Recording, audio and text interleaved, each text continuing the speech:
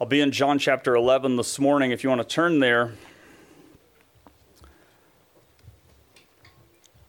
You'll see as we go that John chapter 11 includes an astounding statement.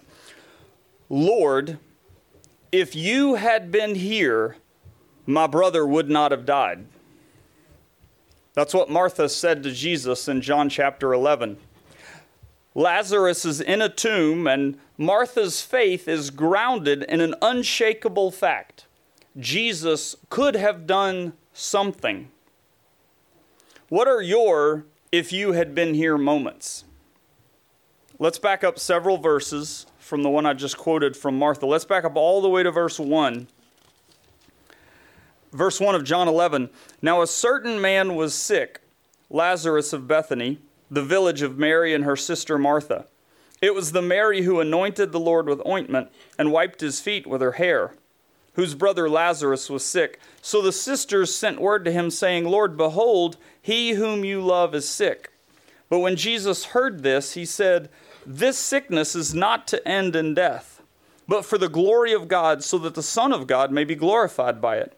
Now Jesus loved Martha and her sister and Lazarus. So when he heard that he was sick, he then stayed 2 days longer in the place where he was. Then after this, he said to the disciples, Let us go to Judea again. The disciples said to him, Rabbi, the Jews were just now seeking to stone you, and are you going there again? Lord, if you had been here, Martha says, my brother would not have died. This sickness is not to end in death, Jesus answered her. Lazarus has been in the tomb for 4 days. His sister Martha later says to Jesus, if we open the tomb, it's going to stink. I feel like Martha could look at Jesus and be like, Jesus, this has ended in death. Like, it has ended in death. Lazarus is in a tomb. You could have done something. If you had been here, you could have done something. Jesus often created situations that perplexed his followers, left them confused. What is he doing? The disciples are confused in John 11. Why is Jesus doing what he's doing? Because Jesus makes decisions. He orchestrates activity in the lives of his disciples that is sometimes confusing. I kind of feel like it could almost be like the unspoken rule of following Jesus. You're going to get confused somewhere along the way. We talk about things that are part of being disciples: prayer, generosity, worship, fellowship, reading the scriptures, serving, discovering what your spiritual gifts are, all of these things. But I think something that kind of fits between the lines is confusion. It's sort of wondering, like, what is Jesus doing exactly? I hope that's freeing. I hope you can be gentle with yourself, not necessarily trying to be a spiritual superhero who's in denial about some of the mysterious moments of following Jesus. Every disciple I find in the scriptures seems to have sometimes doubted a little bit, or been confused a little bit, or been waiting on some answer. In your life, are you wondering how something's going to turn out? I've got a few. Do you think Jesus could give you some clarity about your circumstances, that thing you're waiting on? Well, if you look at all of verse 4 from John 11, here's the full verse. Jesus said, This sickness is not to end in death, but for the glory of God, so that the Son of God may be glorified in it, or by it. That's the full picture. He'll do something to reveal his glory.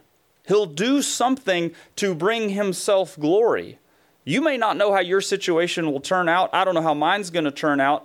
But Christ is going to do something to reveal his glory. When we have to recognize that what Christ does will bring him glory, but part of that is revealing he is a compassionate, caring God. He's going to work something out. He's going to do something good for you. But ultimately, in the end, his good isn't just the full aim of God. It's not the only thing he's trying to do to give you and me something good. That's a little uncomfortable if we're honest. We'd like it to just be, he will just do something good for us. John's gospel talks about how much Jesus loved Lazarus and his sisters, and we sang about it this morning. Oh, how he loves us. Oh, how he loves us. Oh, how he loves us. And John 11 backs it up. Love is used 5 times. The word love is used 5 times in these verses. But Jesus went beyond the love that's in his heart for these people. The orchestration of his response to their problems wasn't just to make their problems go away, which is where it gets uncomfortable, because we'd like our problems to go away and quickly, and our mysteries and our struggles to just go away. He loves us and he's working on those. But the ultimate purpose of Christ in the book of John is stimulating belief. He says this in John chapter 20. You can read it. But John's saying the ultimate goal of why I'm writing is that you would believe in Jesus. So love gets used 5 times. Believe appears 7 times. Romans 2 helps to weave these together. I'm going to flip ahead and just read something really quickly from Romans chapter 2.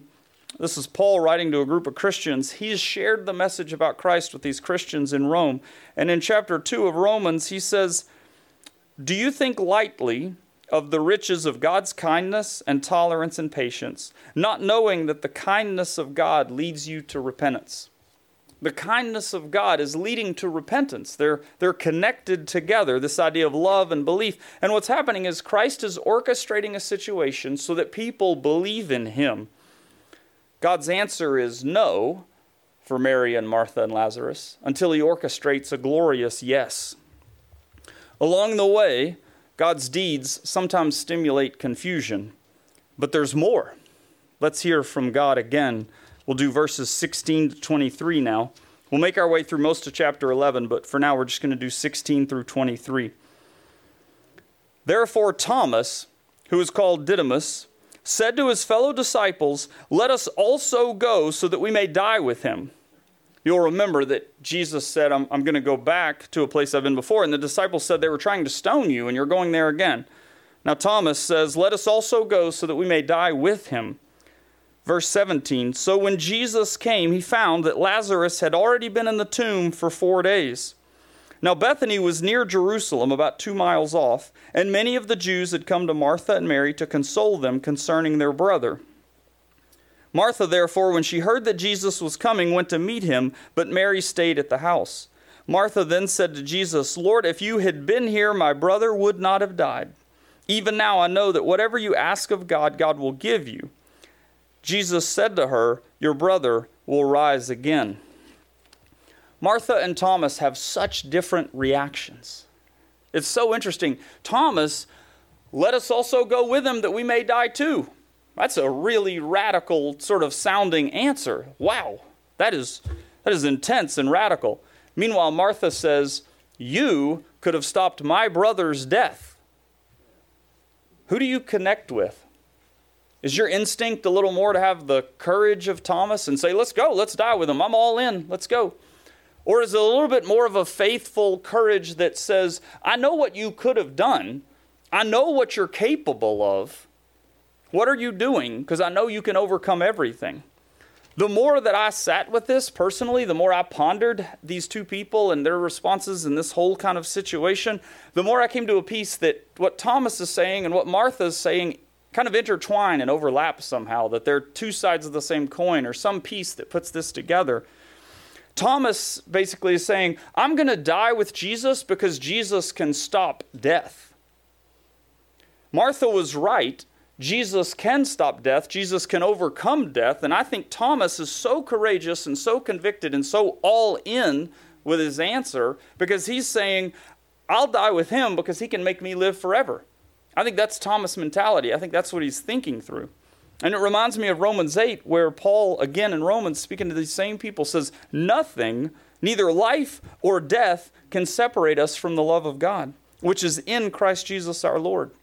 I don't know if you identify more with Martha. I don't know if you identify more with Thomas. Maybe it's someone else. The point is not to identify or pick who.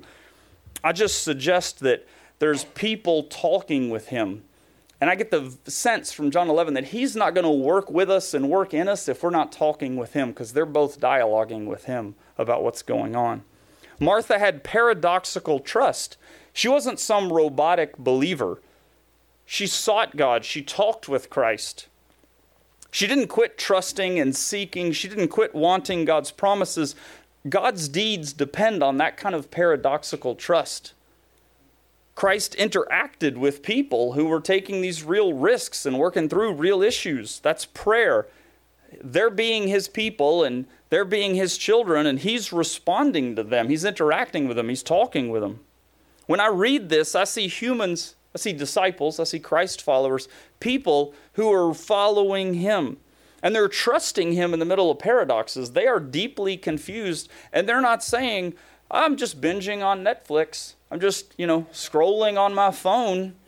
I'm just having coffee and just, kind of in denial and ignoring life. I'm just not sitting at the beach, just, whatever. They're deeply invested. They're deeply committed and paying attention. This is their life. This is their faith. This is their brother who's dead. This is their life where people are coming over and saying, let me comfort you, let me help you. They're not living in denial. They are confused. Their life seems way out of balance. There's all this challenge and change going on, but they're trusting Christ when they could just be fraught with doubt. God's deeds demand risks and paradoxical trust. Let's see what else Scripture has to say, starting in verse 33. When Jesus therefore saw her weeping, that's Mary, when Jesus therefore saw Mary weeping, and the Jews who came with her also weeping, Jesus was deeply moved in spirit and was troubled. And he said, where have you laid him? They said to him, Lord, come and see. Jesus wept. So the Jews were saying, see how he loved him. We've just finished talking about the devotion of Thomas and the confidence of Martha. And in response to them, I think Jesus unleashes a mighty love. He unleashes this tremendous force of compassion right into the situation. Verse 33 says he was deeply moved in spirit and was troubled. Verse 34, he goes to the tomb. Verse 35, he's weeping. He's completely responding to the people around him, and he has this mighty love that comes out for them. God's deeds draw from Christ's compassion. It's Romans 8 all over again. Nothing can separate us from the love of Christ. This faith journey includes confusion. It includes this paradoxical trust, this risk-taking, this courage in a sense. But the faith actually depends on Christ's compassion. That he's going to be moved. He's going to go to the tomb. He's going to act with love. He's going to care. He's going to talk. He's going to pay attention. He's going to feel emotions inside himself of love and compassion for those that he cares about. Let's see verses 38 to 43 from Scripture. So Jesus, again being deeply moved within, came to the tomb. This is more detail of the same situation. He's deeply moved. He comes to the tomb. Now it was a cave, and a stone was lying against it. Jesus said, remove the stone. Martha, the sister of the deceased, said to him, Lord, by this time there will be a stench, for he has been dead 4 days. We've heard this before. This will not end in death, though, Jesus says to her before. Now he says, did I not say to you that if you believe, you will see the glory of God? So they removed the stone. Then Jesus raised his eyes and said, Father, I thank you that you have heard me. I knew that you always hear me, but because of the people standing around, I said it so that they may believe that you sent me. Verse 43, when he had said these things, he cried out with a loud voice, Lazarus, come forth. Why don't we experience more miracles? Many of you, I'm sure, have heard this. If you don't know the end of the story, Lazarus comes forth. And no one's talking about a stench anymore. No one's saying, let's go die with him. No one's saying, you coulda, shoulda, woulda. Lazarus comes forth. But why don't more miracles happen? Well, I think part of it is Martha and Mary's experience shows that miracles don't work like Siri or search engines. It's not a microwave kind of experience. Now, a little more complicated answer is that miracles have many sides. And I'm just drawing from the Scriptures when I bring this out. The book of James, for example, makes a very clear, very simple statement. You have not because you ask not. The book of Daniel gives a little bit more information. In the book of Daniel, there's a work that God wants to do. Daniel's praying for it, and it's taking time to happen on earth. And over time, later in the book of Daniel, what's realized is that there was spiritual warfare happening. that a servant of Satan was resisting the angel of God, and there was battle taking place. So as Daniel's praying and Daniel's waiting, spiritual warfare is happening that's preventing him from getting an answer. That's preventing God from working. Gospel of John adds a little bit this morning, a little bit more, another layer, another piece of this puzzle, if you will, that Jesus' miracles and actions always point to a greater teaching, to a higher truth, to some other thing. He does a real miracle. He actually raises Lazarus from the dead. He does the miracle, but the miracle teaches a higher truth. In the book of John, Jesus says, I am the resurrection and the life. So he's not just saying, let me do the miracle, but he's saying, let me tell you who I am. Let me show you who I am. God is a miracle worker, but I think he orchestrates his miracles so that they communicate a truth. He doesn't seem to just do miracles to make the world a better place. He seems to orchestrate the miracles so that it's mercy with a message. And it seems like only he really knows exactly how to orchestrate that so that we get the mercy and we get the message. I think for Mary and Martha and Lazarus as well, this miracle included a journey of their own heart. It seems like the timing of it required some sort of faith, some sort of trust, some sort of journey they were going on to walk with Jesus. One of our top 3 values as a church, one of the things we're most interested in is growing to be more like Jesus, to become like Jesus is something we're striving for as individuals. And growth like that depends on faith, it depends on trusting Jesus, and it takes time. We can learn from the faith journey of other people. Martha, Mary, Thomas, the other people in the story, Lazarus as well, they trusted the Lord. They weren't unbelieving people. It wasn't that they didn't have enough faith, but I think we can learn from them that there was some journey they were on, some path, some timing that was necessary. It wasn't a cookbook. It wasn't a set of instructions from IKEA. This is how you put the desk together with all these specially made screws, and it comes with the tool, and you just put it all together, and it happens. There's something about it that's an adventure of faith. It's a height and a depth and a breadth that God's called us into, and it requires faith and trust and effort. So think about how these people are on that journey and compare your own journey. What I see in John 11 shows that there's a lot of pieces of the puzzle, that miracles happen, but there's more going on than we realize. Maybe there's healing or inner work. There may be things that need to get brought up and talked about with the Lord in prayer or with someone that you trust, some kind of inner journey. But at its core, like Thomas, Martha, Mary, they're responding to this out of who they really are. It's not just external. It's not just show up and say, Jesus, you could have done this. But it's a deeper, heartfelt need in their life that's moving them to talk to Jesus and moving them to trust him. So I feel a little bit like I'm beginning to better understand some of these miracles. How does God supply these glorious answers to prayer? How does he do these tremendous victories? Because when I was a younger Christian, I just sort of read these at a surface level, and I was like, well, it seems like they prayed, and it just kind of happened. I don't know, like flipping a switch, you know? I mean, I just thought like things happened easily, which was on my own personal immaturity. Like, in fact, I realize now, like, almost nothing happens easily. Like even the things that are easy for me to do took somebody else a tremendous amount of work, like eating your salad today at the picnic, right? Like I'm going to love it quickly and it's going to be like, man, that was amazing. What a great taste. But all I had to do was scoop it up, right? Somebody else had to do a lot of thinking and chopping and buying and planning and setting. And it's like that. It's not just easy. And in this case, in John 11, this glorious miracle comes to people who had radical commitment.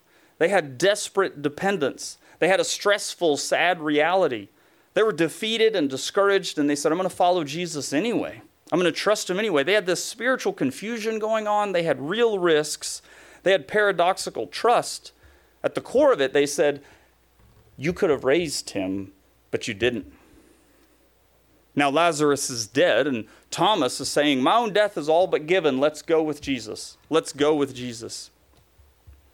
How many of you love action movies with heroes or heroic actions, heroines doing great things?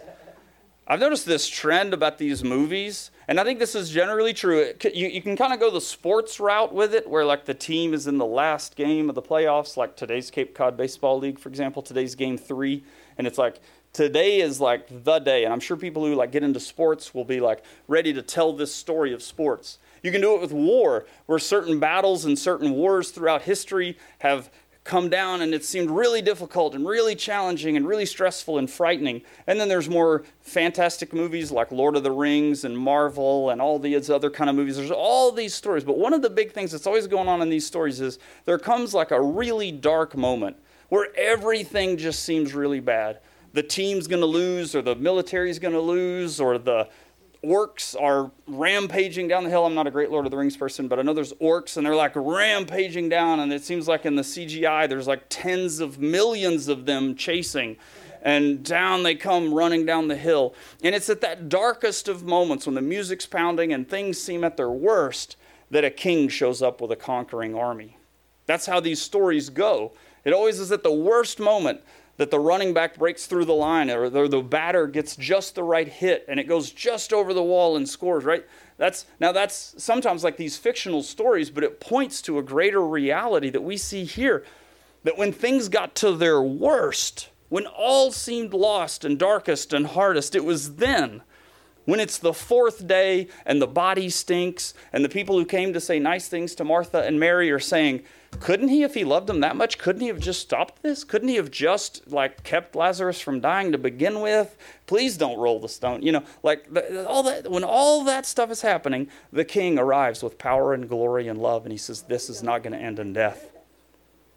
God's answer is no until he orchestrates a glorious yes. Perhaps we don't see some miracles because our situation isn't hard enough. And I want to be really, really clear, because I think sometimes people get hurt by this. I'm not saying that anyone doesn't have enough faith. That's where oftentimes, people can be kind of like, well, if you only had more faith. I'm not saying if you only had more faith. Martha had plenty of faith. She looked at Jesus and said, you could have stopped this. So she totally has the right faith. She's got the right ideas. She's got the right commitment. She's talking to him about it, like everything. Thomas, who of us could look at Thomas and say, you don't have enough faith? I mean, he said, let us go die with him. What more can Thomas do? They've got enough faith. They knew the truth and they believed it. They had the faith, but their defeat, in the way God looked at it, hadn't gotten dark enough yet, hadn't gone on long enough yet, wasn't hard enough yet for God to say, now I'm satisfied to show how great my son is. Now I'm ready to show how powerful my son is. So God said no until he orchestrated a glorious yes. The last thing I want to reflect on is Jesus at the end of this chapter. He says, he starts praying. The stone gets rolled away. He raises his eyes and he says, Father, I thank you that you have heard me. I knew that you always hear me, but because of the people standing around, I said it so that they may believe that you sent me. God's deeds come by prayer. I wish I could say it was planning.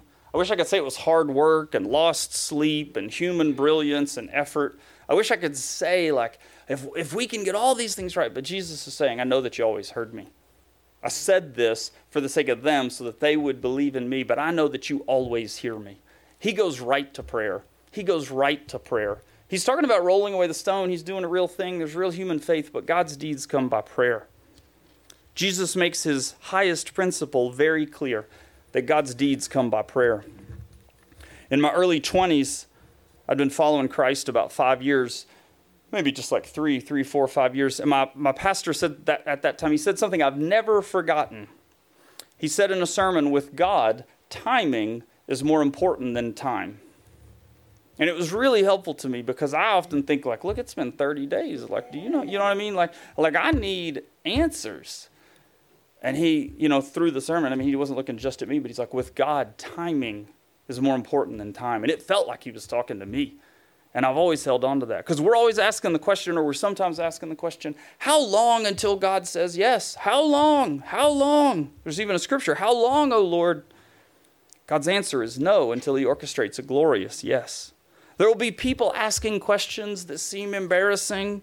There'll be doubts about how difficult this is, and the laws of nature, kind of the unwritten rules of life say, if you roll that stone away, it is going to stink. Like this is going to be bad. This is bad, and it's getting worse.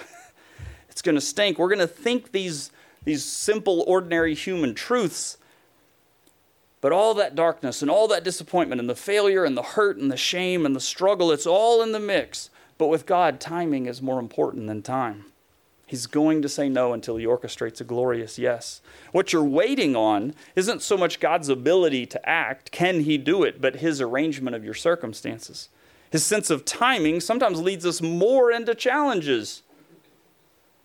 He's walking beside us, though, allowing our faith to start to define the situation. It's a test. There's risk and confusion and working through things. And it builds and it builds and it builds and it builds until Christ reveals two things.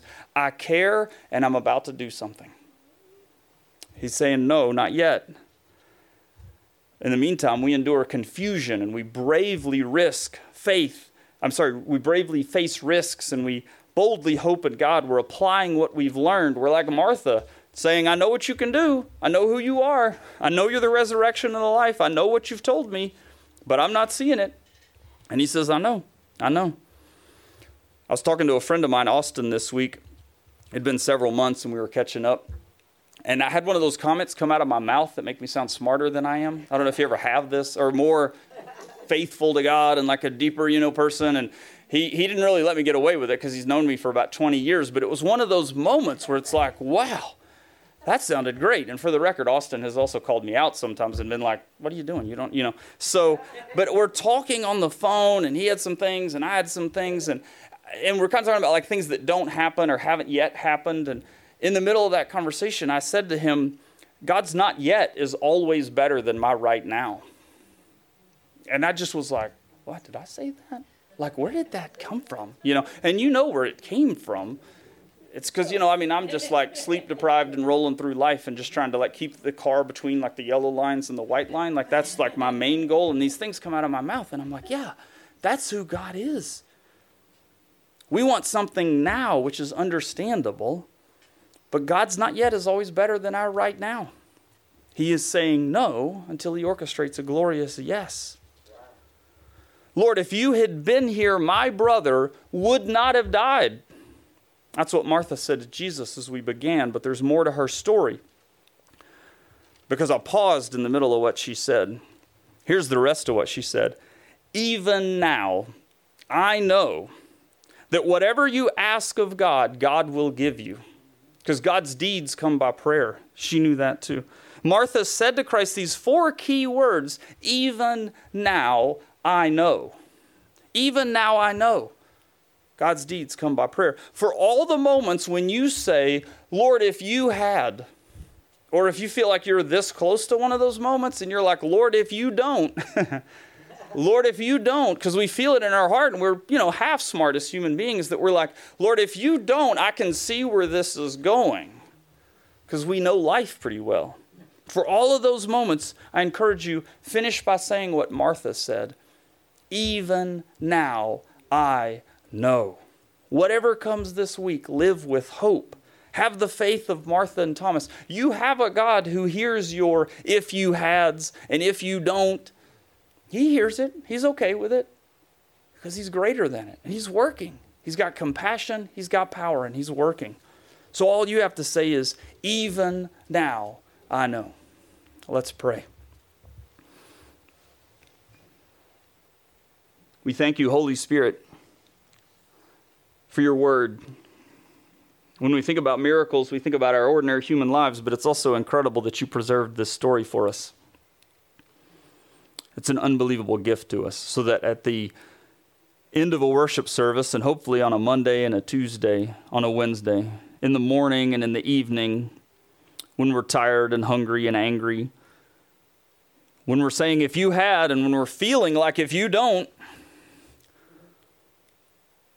we've got a moment right now to join Martha and join Thomas and Mary and others and say, even now I know.